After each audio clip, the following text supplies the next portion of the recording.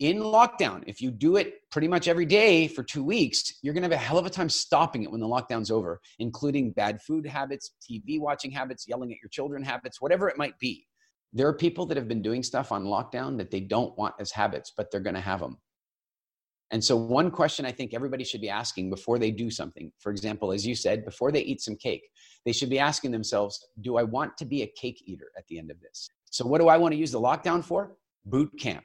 I want to use lockdown as boot camp for what's next. And too many people are using lockdown as summer camp.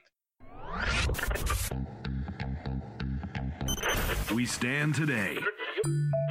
The Business Method. The Shadow. The Business Method. The Business Method Podcast. The Business Method Podcast featuring Chris Reynolds. Entrepreneurs' systems, methods, tools, and tactics for location independence. Ladies and gentlemen, boys and girls, I'm your host, Chris Reynolds, and welcome to the Business Method Podcast, a podcast featuring successful entrepreneurs and high-profile people dissecting their business models. We dissect the different methods, tools, and tactics of high-performance online entrepreneurs and high-caliber people in a series format. On our first series, we interviewed 100 entrepreneurs in 100 days that have built businesses creating $100,000 or more annually. On our second series, we interviewed 100 entrepreneurs that have built location-independent businesses that produce over $1 million in annual revenue. And now we're interviewing 100 major influencers to get behind the minds and the science of using influence to grow business and influence income, results, economies, and cultures. There's a growing number of people building these caliber of businesses like this, and we're going to figure out what it takes to make this happen. Now, let's jump in today's show. The Business Method. Hey guys, real quick, a word from our sponsors. Nomadx.com is shaping the way remote workers live, work, and learn online at nomadx.com. Remote workers can find apartments, bedrooms, or co-living spaces to rent on a monthly basis, 50% more affordable than Airbnb. True story, you guys. Plus, that's not all. NomadX is a comprehensive educational platform providing easy-to-learn courses to start or to scale your successful location-independent online business. They have built an incredible community with more than 7,000 remote workers and online entrepreneurs, and they have over 21,000 followers on Instagram to show you how to position yourself as an authority and how to combine different social media channels to gain maximum visibility. During these remote working times, nomadx.com is the trusted community for location-independent entrepreneurs to live, work, and learn online. Check them out at nomadx.com. That's nomadx.com. And now, let's hop into today's podcast. Entrepreneurs' systems, methods, tools, and tactics. And listeners, welcome to the podcast today. I'm really excited to welcome today's guest, Edmeades. One of the reasons I'm excited to welcome him is because I have seen him everywhere on my YouTube feed.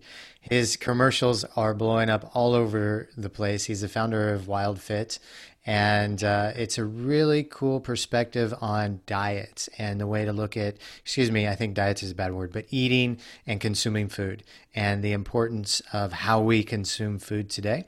And Eric has a fantastic story to share and has created a considerable amount of success and results for people through his business and through his plan. So first off, I want to say welcome to the show, Eric. Eric, how are you today?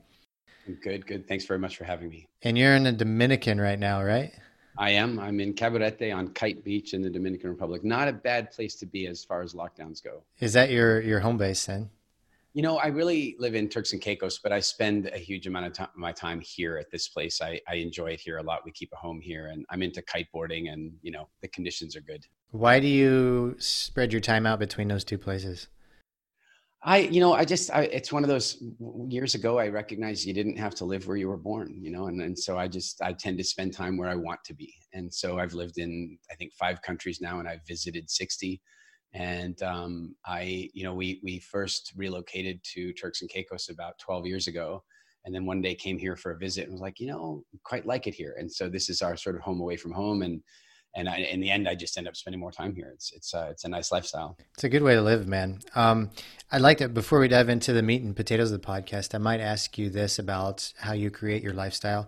I've been a location independent entrepreneur for 9 years, 2 days ago, and been traveling the world and usually go in between 3 to 6 months in a location and have my regular places. Like I like Europe in the summer, Asia in the fall, and then springtime, usually in the Americas. So what are some little things that, and we have a lot of lifestyle entrepreneurs, location independent entrepreneurs that listen as well. So what are some little things that you add to your lifestyle and the bases that you choose to make it like just really juicy, to make it a good place to be?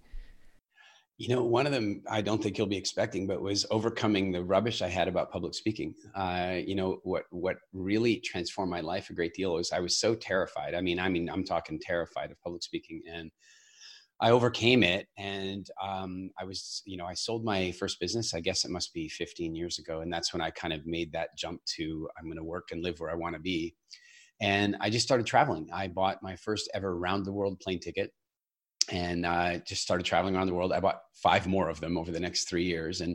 But during that time, I started speaking, and I'd get invited. I remember one day I was in London. I got invited to do this talk. I happened to be based out of London at the time. And I did this talk, and somebody at that talk came up to me and said, "Would you come speak in Singapore in a week?" And I'm like, "Sure." And I went off to Singapore. And then at that talk, somebody said, "Can you do a tour of Australia and New Zealand?" And I said, "Sure." And one of the things that it did, quite aside from the fact that it can drive great income and all that kind of stuff, because that's sort of what it wasn't even on my mind at that stage. What it really did for me is that it is a nuclear fast way to speed up networking. It really is, because you show up at an event, you speak. If you make them laugh, if you make them cry, if you make them think, if you give them a value, if you take them out of pain, you've just hyper sped up your whole networking experience. And so to this day, doesn't matter if I'm in Cape Town, Joburg, London, Birmingham, Los Angeles, Austin, it doesn't really matter where I go. I can instantly put a network together when I get there, because that's my best ever lifestyle travel hack. I got to say, hadn't thought about it till you asked the question. That's huge though. That's a really good point. I travel. I kind of do the same. Like I travel for purpose. Like there's got to be a conference there, and then I get to see the fun things on the side, stay a little bit longer because I do have that flexibility. And I find like if I go to a place without a purpose, it's just not as fulfilling anymore. So that makes a lot of sense. And you mentioned something, so I'm curious. In your presentations, you mentioned make people laugh, make people cry, make their pain go away. So are those 3 things that you aim for when you do speak? Because I've seen some of your videos. You're a good speaker now. You're a great speaker, actually.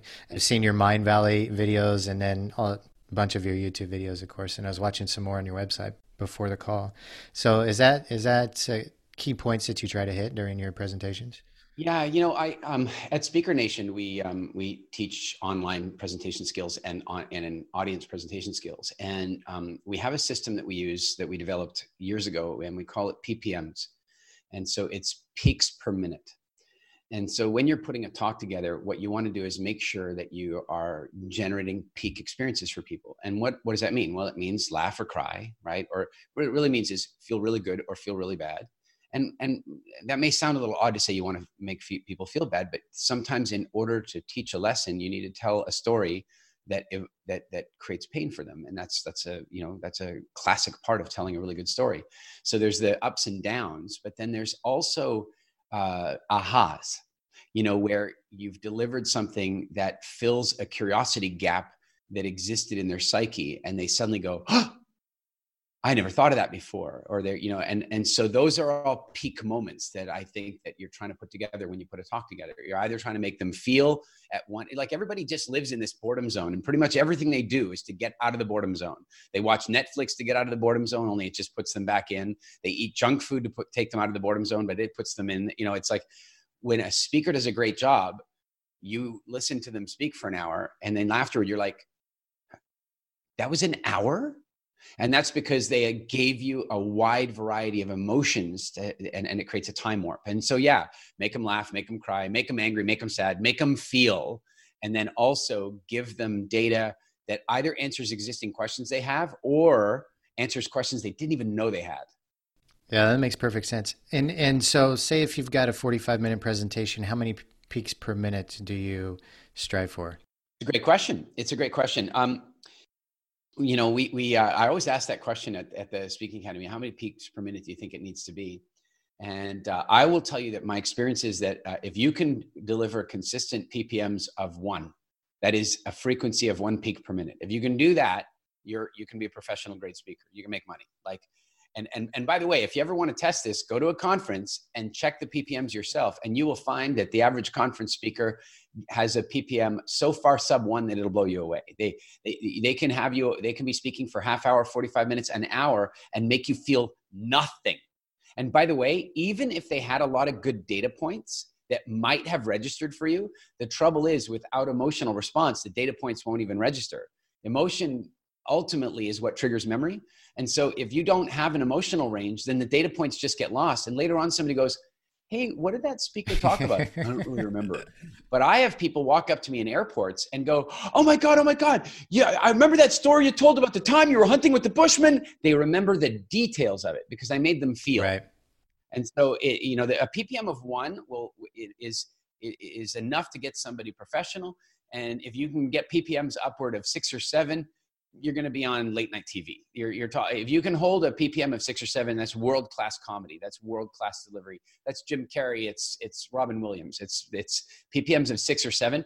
But it's also really important to remember, the longer the talk, the harder it is to maintain that PPM frequency. And it's also not that you are hitting that PPM every single minute. It's a frequency. So it means in the course of a 60-minute talk, you need to have 60 peaks, but they don't all have to be 1 per minute. In fact, that would just be wrong. You'd have a cadence problem. Sometimes you'll hit 5 peaks in 1 minute, and then that'll give you a few minutes to deliver really solid content. I don't know if you've ever watched Ken Robinson's TED Talk from 2006. It's the most watched TED Talk in the history. No, I have not. And actually, his talk is clinically perfect. As somebody who teaches this stuff it is clinically perfect. And you'll notice if you watch it, there's a point where he's hitting you with all these PPMs and it's awesome. But then there comes this point where he goes into lecture mode. He's a professor and he goes into lecture mode and he's just about to lose you. And boom, he brings the peaks back in. And so emotions earn the right to teach. And that's, so PPMs of 1, that'll get you professional. 2 or 3, you're making money. Like you're getting booked. And 6 or 7, you're on TV. So that makes sense why all of the college professors out there, not all of them, but so many of them, that's why we forget our studies, right? Think about this. It's really interesting. I've asked audiences this question all over the world. It's so interesting. I ask, how many of you have a teacher that to this day you remember their name, their voice, and you remember some of the stories they told? And everybody's got 1 or 2. And 80% of the teachers they remember were history teachers. Okay. Telling stories. Because history teachers tell stories. And every now and again, it was another subject, but it's because that teacher understood telling stories. My grade 3 teacher, Jan Kolczynski, Mr. K, we called him, because when you were 9 years old in Canada, you didn't know how to say Kolczynski. And he walked into class one day and he goes, we're going to be doing health class today. And we're 9. Health class doesn't get interesting till you're 12. We don't even want to be here. It's going to be the most boring class ever. But he was a phenomenal storyteller. Now, this is 1977. And I can tell you that some big things happened in 1977. Elvis died. Most of us at 7 years old didn't know. But Star Wars was released, right? It was 1970. He walks into the class and he draws a line down the board and he starts saying, he's like, all right, now there are these evil people, these evil empire. And he starts drawing, I kid you not, TIE fighters on the board, well drawn. And then he goes to the other side and he goes, but then you've got the Rebel Alliance. These guys are called antibodies. And he drew X-Wing fighters on that side of the board. And he did this whole story about how the evil viruses and pathogens, bacteria are coming in this way. And then the antibodies and the immune system is. I was 9 and I still remember the lesson word for word. The drawings that he drew on the board, because he told a story that was a frequency match for who we were. And that's what great teachers do. This is an unpopular thing I'm about to say, and I probably get in trouble sometimes saying it, but I don't totally believe in ADHD. I know it exists. I get it. But I often think that attention deficit disorder is actually boring teacher syndrome. Yeah. It's and true. That is not I don't want to blame any one teacher for that. It's the way we teach our teachers. And when a teacher really becomes committed to getting the lesson in, then they have to remember, in order for children to remember, they need to feel. And in order for the audience to feel, the speaker needs to feel.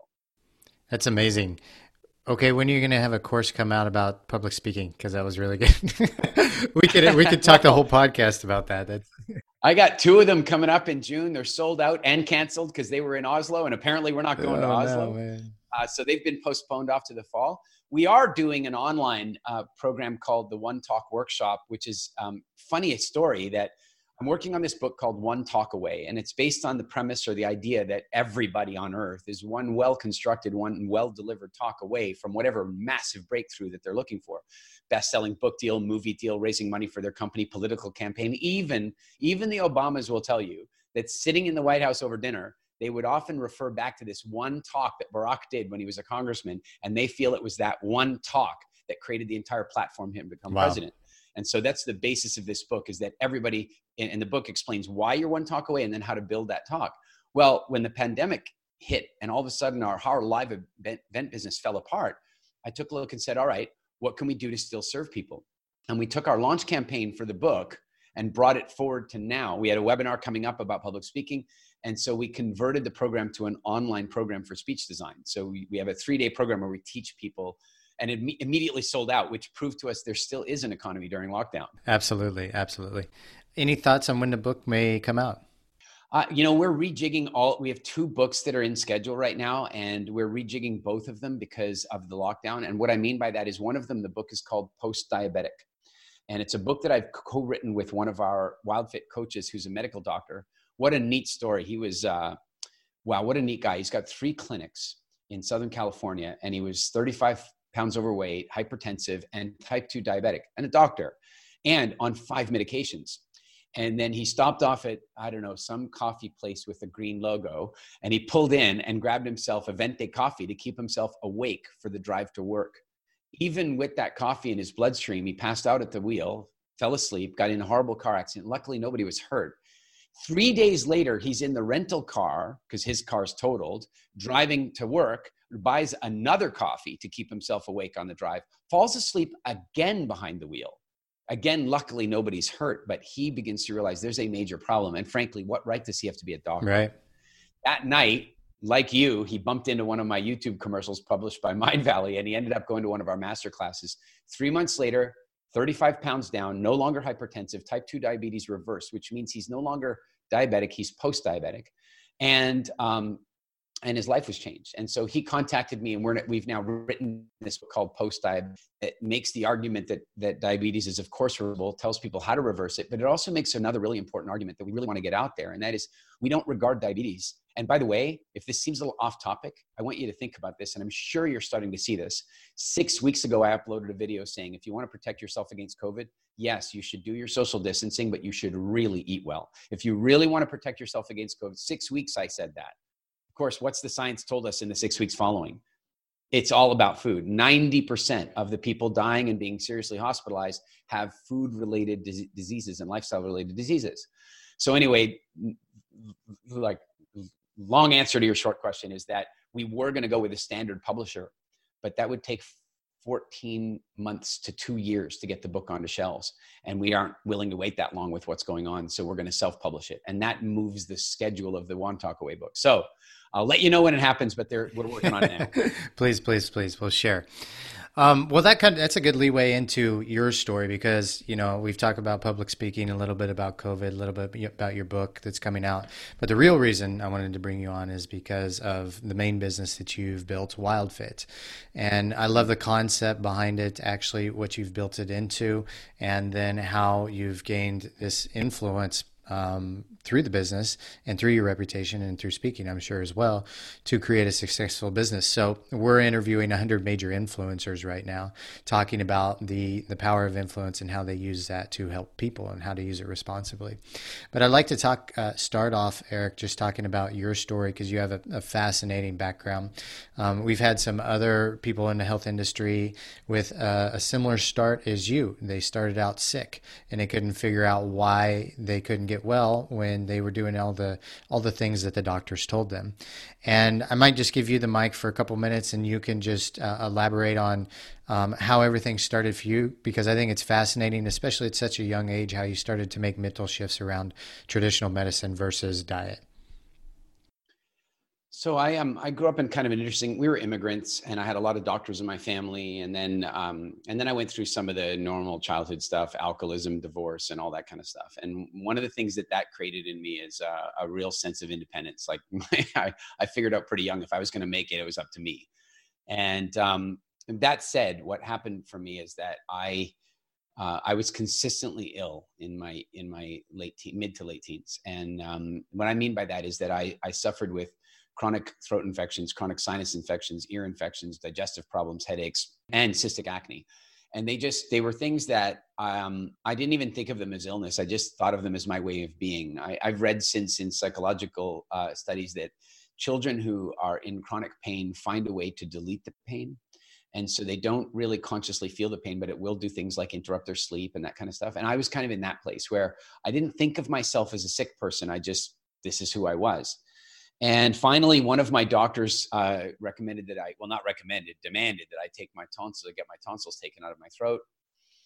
And at that stage, I was already becoming quite an independent thinker. And something bothered me about that. Like there was something about the whole like Darwinian process of evolution, and like they're there for a reason, like it just irritated me that we would be taking them out. But I was in so much pain. They were bleeding. They were golf ball size. I mean, in the end, he had a clipboard and a stethoscope and a white coat. So, I'm going to listen.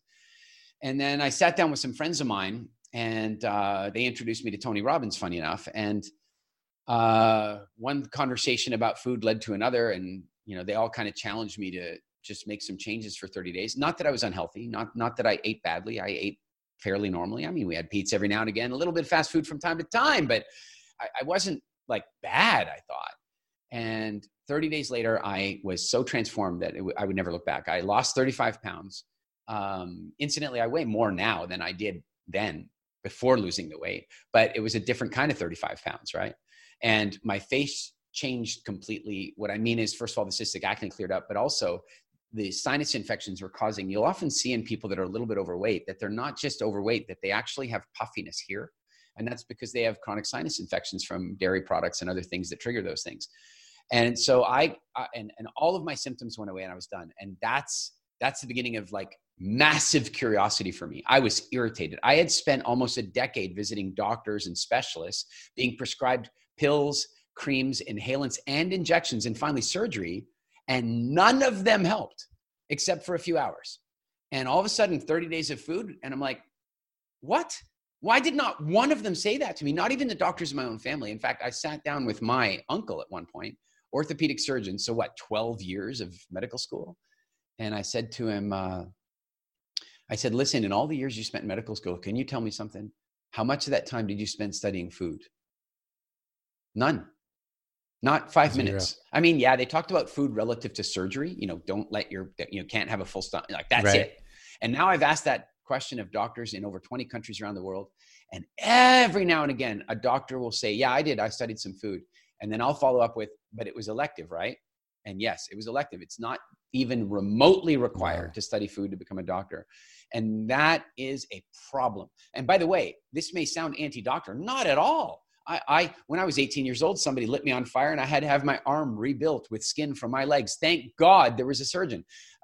6 weeks ago, I was deep in the middle of Africa visiting the Hadza Bushmen, hunting and gathering in the middle of everything. And in the middle of it, I developed appendicitis and my appendix had to be emergency removed. It had ruptured. Wow. Thank God there was a doctor. I'm not down on doctors. I'm down on a medical education that doesn't educate them about food. Yeah. Yeah, that makes complete sense. And you, this was at 14, right? That you started questioning all this. No, that was at 21. 21. Okay. Got it. And then, luckily for me, I also had a real fascination with evolutionary biology and human history because my great-grandfather had discovered the oldest Homo sapien skull in history at that time, which was 259,000 years old. And I'd even been at the museum where, they do all the research and I'd held a cast of it in my hand. And I remember thinking at 12 thinking, what was his life like? Like really, what was life like back then? And he had these bite marks in the skull. We don't know if they're cause of death or after death, but they're about the size of a leopard or hyena bite marks. And it's like, how did he die? What was his life like? What did he eat? And I suddenly was like, what did he eat? Wait a second. And you know what you said in the interview, in the introduction? You said, oh, diet might be a bad word. No, it's not a bad word. It's an incorrectly used word. Okay. Diet's a fabulous word. Just listen to David Attenborough on a diet, listen to any of the nature programs, listen to any of them, and they'll use the word diet correctly every single time. Look, the lion has a diet.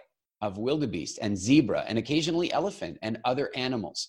The cheetah has a diet of 2.5 kilograms of only fresh. The lion will eat old meat. The cheetah will not. That's its diet. The leafcutter ant has a diet, and it, oddly, doesn't involve eating leaves. And so, the fact is the word diet means lifestyle, and every organism on earth has a naturally evolved diet, a naturally evolved ability to procure and process food, and a naturally evolved set of nutritional requirements. And that is their diet. We go on diets and we use the word incorrectly. We've now changed the meaning of the word, and diet now means temporary alteration to your normal behaviors in order to achieve a short-term result, like a certain outfit you want to wear on the beach. Right. That's a diet. And so what I realized that day when I started really digging into this is that every organism on earth has a diet, and therefore sapiens must too. And that's not a mystery. We know what our ancestors ate. We know how they lived. There are some mysteries about it, but generally not. So now I had this health renaissance. Then I bumped into this whole holy crap, humans, anthropology, human evolution. And then one more thing that came in for me. And that was, I became absolutely fascinated about what drove human behavior, like why people did what they did and wouldn't stop doing what they didn't want to do and wouldn't start doing the stuff they did want to do. And I studied everything I could about that. And about 6 years ago, I got frustrated because people would come to me and go, Eric, I need to lose this weight, or I want to turn around my diabetes, or I want to get my sex drive back, or I want to create fertility where I can't seem to get pregnant. Like, I want to fix my body. And I would go, no problem. Eat this stuff here. Leave some of these things out for now. That's your recipe for success. And Chris, they wouldn't do it. Yeah. Like they wouldn't do it. They'd do it for a day or two and then they'd stop. And then I realized that if I do it that way, I'm no different than the diet industry. The diet industry is predicated upon removing your freedom, and nobody wants their freedom removed. They will rebel against any set of rules. What I was going to have to do is figure out a different way. And so what we did is we figured out food psychology and behavioral change psychology and combined it with nutrition. And everything's been hit. I mean, we took 8 people through the program 6 years ago, and it was mind-blowing. Like, all 8 of them changed their behaviors, all 8. And then, of course, that was before we even started refining the program. We then took another 8 and another 8, and then they started telling their friends, and they started telling their friends. And then one day, Vishen Lakhiani from Mind Valley did it, and he told his list, and he published pictures of his body before and after. And he was a fairly fit guy, but the improvement was so wholesale that our business just exploded. We've now served over 20,000 people in 130 countries around the world. And every single, just yesterday, I got this message. Woman had thyroid cancer 30 years ago and had to have a series of different chemotherapies to do that. It caused a long-term problem with her esophagus, wherein her esophagus is constantly shrinking as a result of fibroids of some kind. And so she has to have her esophagus stretched about every 6 months. And when she doesn't get it stretched, she starts losing her capacity to swallow. And they told her that eventually stretching wouldn't work and she'd have to switch to a feeding tube, and that would be the rest of her life. And she wrote to us yesterday because during COVID, she was a little concerned about how she was going to be able to get to the clinic for her stretching appointment. And then suddenly she realized she'd already missed the regular date for it. And the reason she'd missed the regular date for it is she was having no difficulty swallowing, that her esophagus had done the thing that all the doctors and surgeons and everybody else told her that it couldn't do. It had healed. Wow. And that I get letters like that every single day. Type 2 diabetes reversal, pregnancies where they've been trying for 5 years with every intervention method possible, and then they've given up, and then they've reformed their relationship with food, and boom, there it is. And it fills me with joy every day. It's incredible. Incredible. What are we missing? Let's say, okay, we know processed food, we know factory farm meat, we know, junk food, of course. We know sugar, refined sugar. Other than that, like, what are we really missing that is the best form for a human diet? Most people are overfed and starving to death at the same time. Oh, really? Most people are eating too much energy and not enough non-energy nutrients. That's what's going on for most people. And so they're overfed and malnourished all at the same time. And so what happens when we are malnourished is that we become much more susceptible to injury, inability to heal, much more susceptible to disease pathogens, and also just internally created diseases. And so what's missing is, getting enough of the good stuff. One of the principles, we have a number of Wild Fit principles. One of the principles is that your health is far more dependent upon you getting enough of the good stuff than it is you eliminating the bad stuff. And every other diet is kind of on this, like, eliminate these 7 things and take out this, and this one vegetable will solve everything. And while some of those things are based on truths, they're not sustainable. What is far more important about our diet is getting enough of the good stuff. So what is the good stuff? Well, the good stuff is, let's look at what our ancestors have always eaten. You know, I'm not talking about Egyptians. That's not even ancient. You know, we think of it like Ayurveda. It's ancient. You know, it's not ancient. I'll tell you ancient. I grew up in Eastern Canada. If you were in an old house in Eastern Canada, it was 180 years old. That's an old house. If you're in California, an old house is 45 years old. If you're in England, an old house is 300 years old. If you're in Croatia, an old house is 600 or 700 years old. If you're in Egypt, an old house is 3,500 years old. If you are on the southern coast of South Africa and you go into any of the caves that my great-grandfather excavated, you will find caves where humans have been living in them until modern times consistently for 200,000 years. That's old. That's an old house. And you know what's really fascinating about that is that when people live in caves like that, they eat and throw the food, they just drop the food, and you get what's called litter. And the litter just grows as the floor grows. They just pack it down and pack it down and pack it down and pack it down. And so over the space of 200,000 years, the cave floor grows, say, 20 feet or something. And then what they did is they took careful archaeological processes and cut through the floor and put a glass wall up, and you can literally see specifically what people have been eating for 200,000 years. It is not a mystery. It's not something open for debate. I don't care what, like, the latest science says this thing here tweaks this about. That's hacking. That's a different issue. The baseline of all biohacking is make sure the biology is correct in the first place. And there it is. People have been eating. What have we been eating? Seasonally and seasonally available fruits and vegetables, and an incredibly wide variety of them, upwards of 200 species a year. And of course, seasonally available meats, fishes, eggs, some seeds, some nuts. That's it. Honey. That's pretty much it. Wow. Anything else that we eat is irrelevant. Anything else, and not just irrelevant, unnecessary is a better word, because it's not irrelevant. If you put something unnecessary in your body, you have to use body energy to process that unnecessary thing. And you're using energy that you might otherwise be using to power your immune system or your healing, or, you know, so when you stick some weird ass preservative in your body's like, oh man, more junk to get rid of. And then sometimes it squeezes that junk out through your skin and you call it an infection, or it squeezes it out through your breath, or it squeezes it out by making you vomit. You know, when we put stuff in, it's got to come out if we can't use it. If we can use it, it's great. You know, when somebody goes into a meat eating season, what they notice is all of a sudden, they don't got to poop as much. You know why? Because you use most of what you ate. When you switch to a plant season, you end up actually pooping a lot more because there's a lot more cellulose and unusable things in the plant. I'm not saying they're bad. They're just, you don't break them down and turn them, so you get rid of them.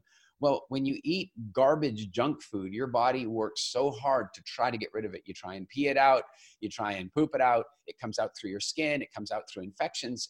You know, it's bad. So it's a combination of getting enough of the good stuff in, which, Chris, the great news is when somebody really does that, their cravings for the bad stuff often gets diminished anyway. I love that. So I got a couple of questions just based on this conversation here. One is my thoughts in it, and I'm sure it's going to differ, but like the seasons are different in tropical areas compared to North America or South America, right? And so does that mean humans in tropical areas have different foods that they need? They have a different human diet? No, the clock, you know, you might not know this. You live in America? You live Austin in the US right now, yeah. Right? You're in Austin. So what you don't realize is that you're an African American. Okay. Okay. Now, I'm kidding, and that's a politically sensitive thing. And if you clip that one thing out, the whole world will probably hate me. So don't do that. But here, the deal is that you evolved in Africa. And looking at you stopped off in Scandinavia for a little while. You know, you stopped off in Northern Europe, and then you ended up in America. Does that sound about right? 100%, yeah. There you go. I also evolved in Africa. Then I stopped off in the south of France for a little while, and I picked up a little, you know, the Mediterranean look. So the pace of evolution is such that to change the food producing capabilities of a species and to change its nutritional requirements, which is another whole thing, of a species with an evolutionary velocity of ours takes hundreds of thousands of years. And so we were in Africa until fairly recently. And so as we've moved out, we've encountered all kinds of problems. And that's because we've encountered foods that we don't really have a relationship with. I would even put to you that one of the reasons, and this is a contentious theory and I don't have a bunch of science to back it up, but I would put to you that one of the reasons that that the North and South American natives were so devastated by Europeans when they arrived, were so devastated by, say, smallpox, alcohol, sugar, and all the other stuff that hit them so very hard, is that their immune systems were already badly compromised by eating American plants for multi-generations and not yet being ready to eat them properly. We're not good at eating potatoes. We're not good at eating corn. We're not good at eating nightshade plants. And so if you and I suddenly got on a spaceship and went to, whatever, Alpha Centauri, and it turns out that there were planets there that had plants on them, would you just randomly start eating those plants? I mean, the odds of any of them, A, not being poisonous for you, B, being good for you, unlikely. And so so when I talk about the seasons, I don't really care what the seasons are in Austin. I don't care what the seasons are in Minnetonka. I care what the seasons are where your DNA is from. Think of it this way. You built the Jeep in one place. Okay, you take it to another place. You might need snow tires. So you might need to make some cosmetic differences. Like you live in a place that's cold now. You're going to have clothing. In Africa, you might not have needed that. But at your core, your nutritional requirements are the same. Now, I know there's all this like blood type diet and genome diet, but you know what you'll find? Honestly, you look at any of them. I've done my genome and it turns out that I'm sensitive to, you fill in the blanks. What are people sensitive to? When they go get their genome diet test, what are they sensitive to? Dairy products, wheat, sometimes strawberries, sometimes meat. I don't really understand. But I mean, there's a list of things. Oh, nightshade plants. Well, they're sensitive to the things that don't belong in the human diet. Some people are more sensitive to them and some people are less sensitive to them. And I would put to you that the people that are less sensitive to them are the unlucky ones.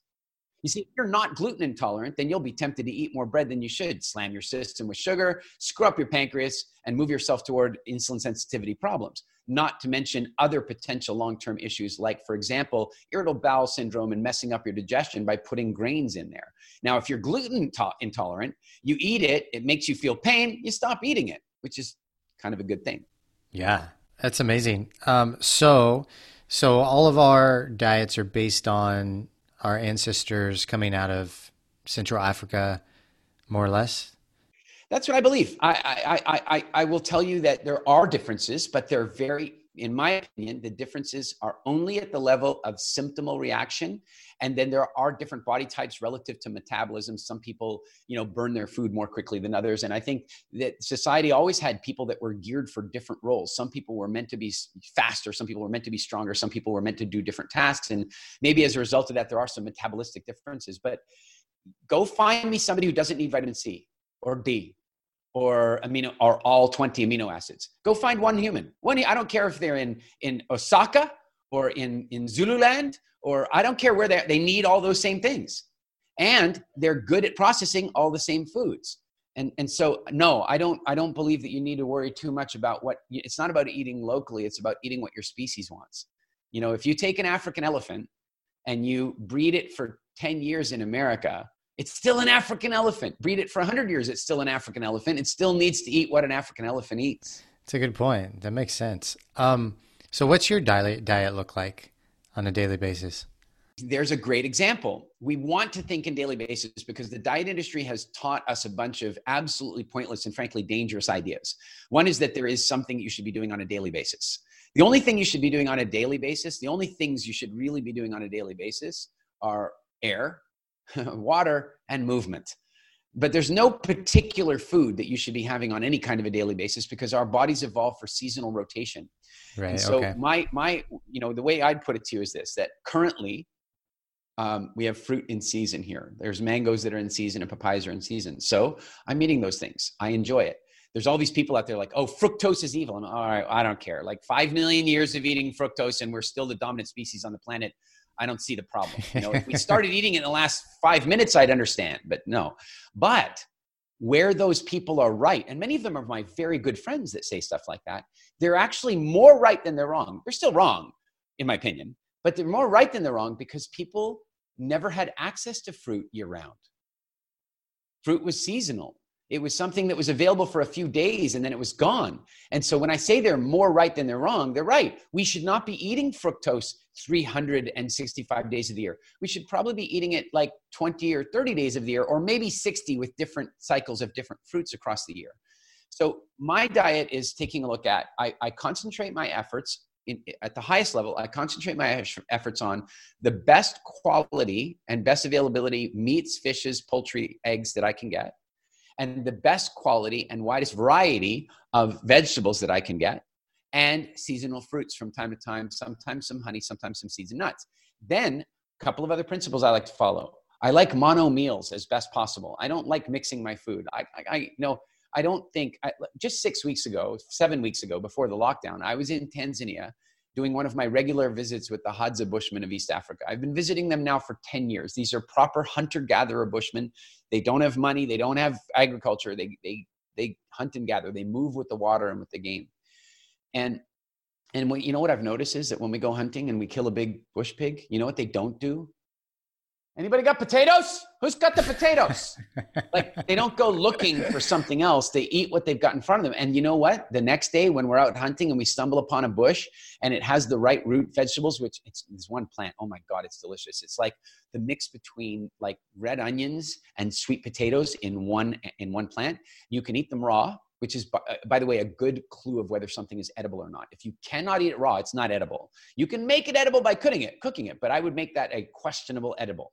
Whereas if you can just eat it raw, it's clearly edible. And these ones, you can eat them raw or cooked. Cooked, they're better because they caramelize. But you know what's really funny, Chris?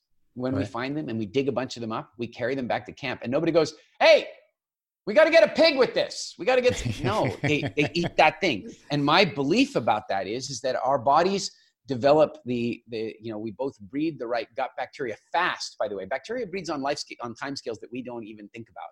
Like within days, your gut bacteria can change.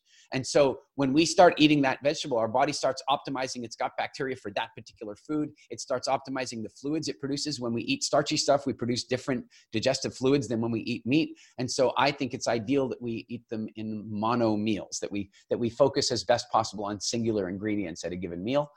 And that we run seasonality, that we don't ever allow ourselves to get onto a place where we're messing with our pancreas every single day for multiple days in a row. It makes sense. I have to ask, Eric, are those African Bushmen living healthy lives? Do they have, are they lacking cancer? Are they lacking those diseases that we have? Are they living longer lives? It's becoming more difficult because there are missionaries that visit them and are destroying them. And so it's becoming more difficult. But no, traditionally, you can look at any of those types of Hadza, the Kung, if you look in any of those sort of traditional cultures, they don't have cancer. They don't have heart disease.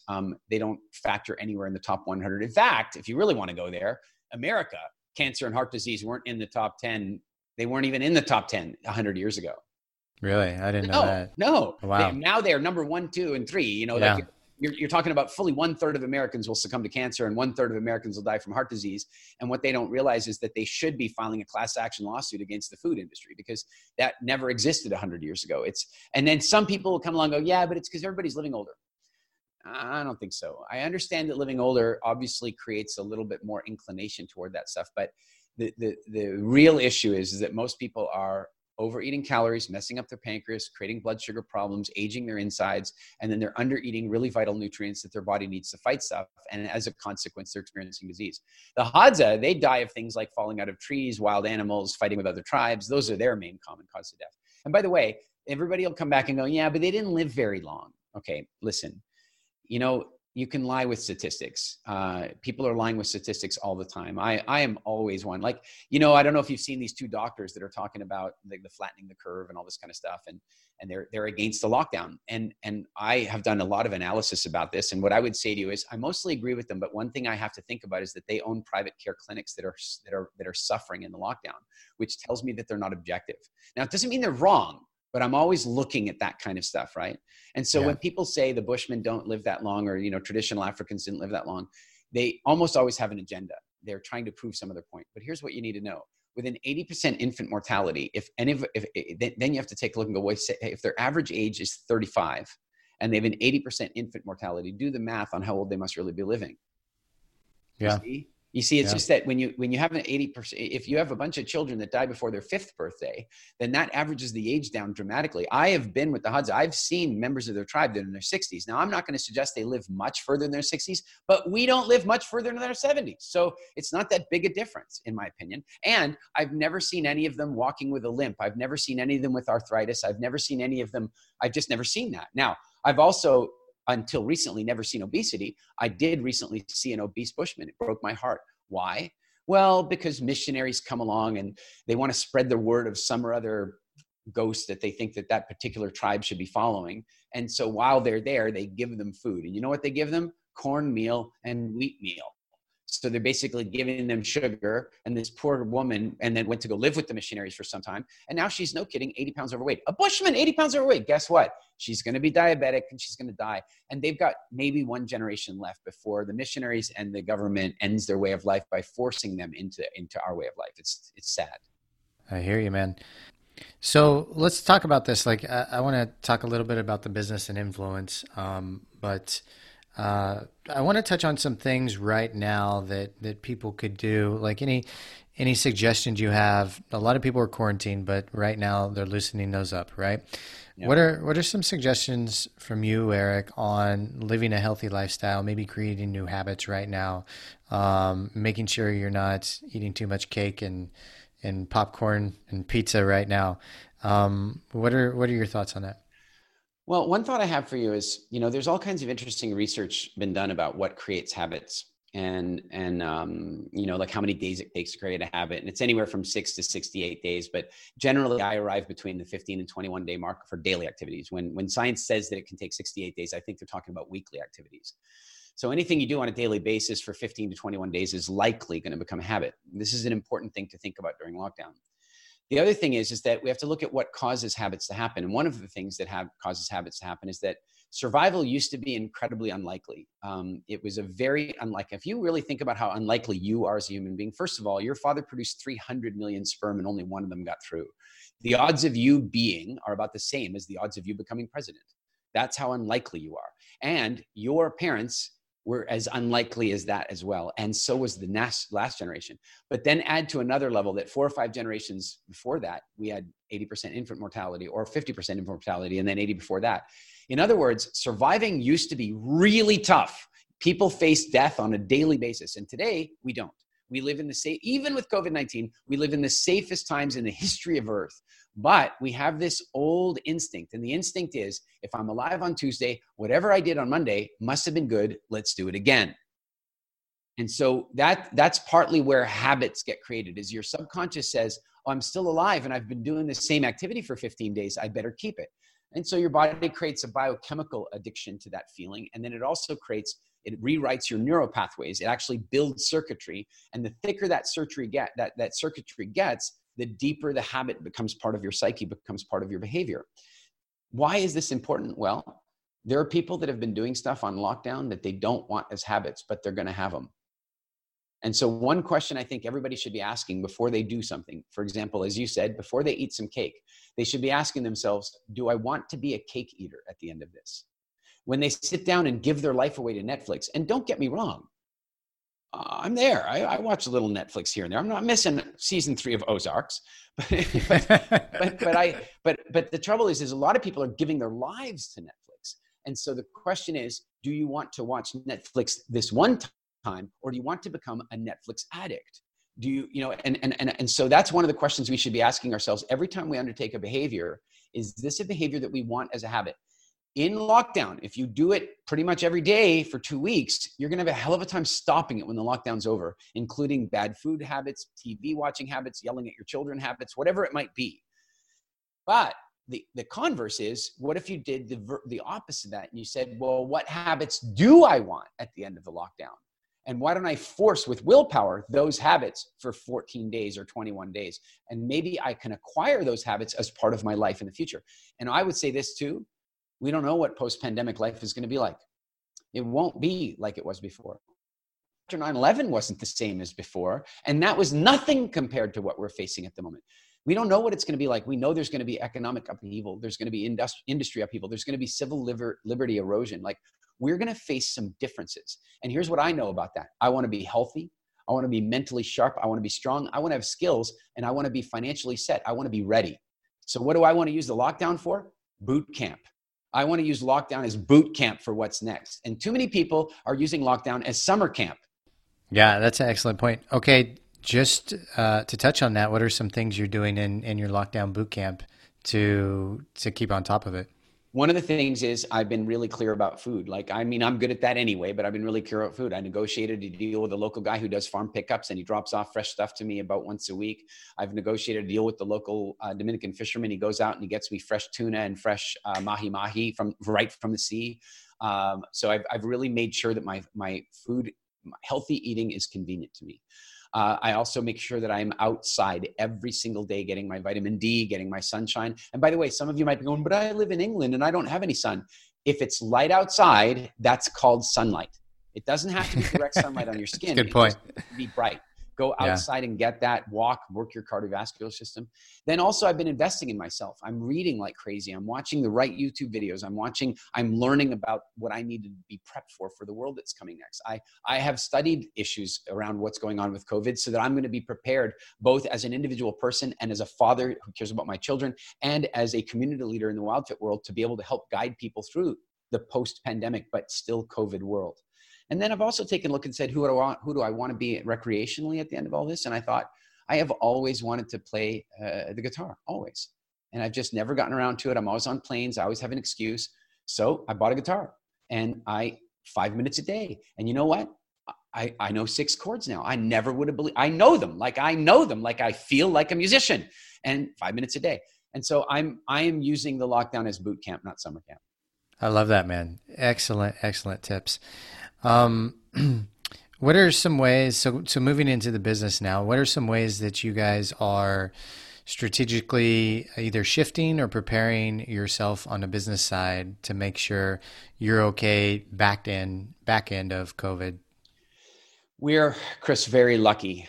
We're very lucky for a number of things. One is that years ago, I did the research to figure out what it took to create engaging content. I developed something called behavioral change dynamics for that determine the way I put talks together and determine the way I put training programs together. And so our live events are among the highest rated live events in the industry.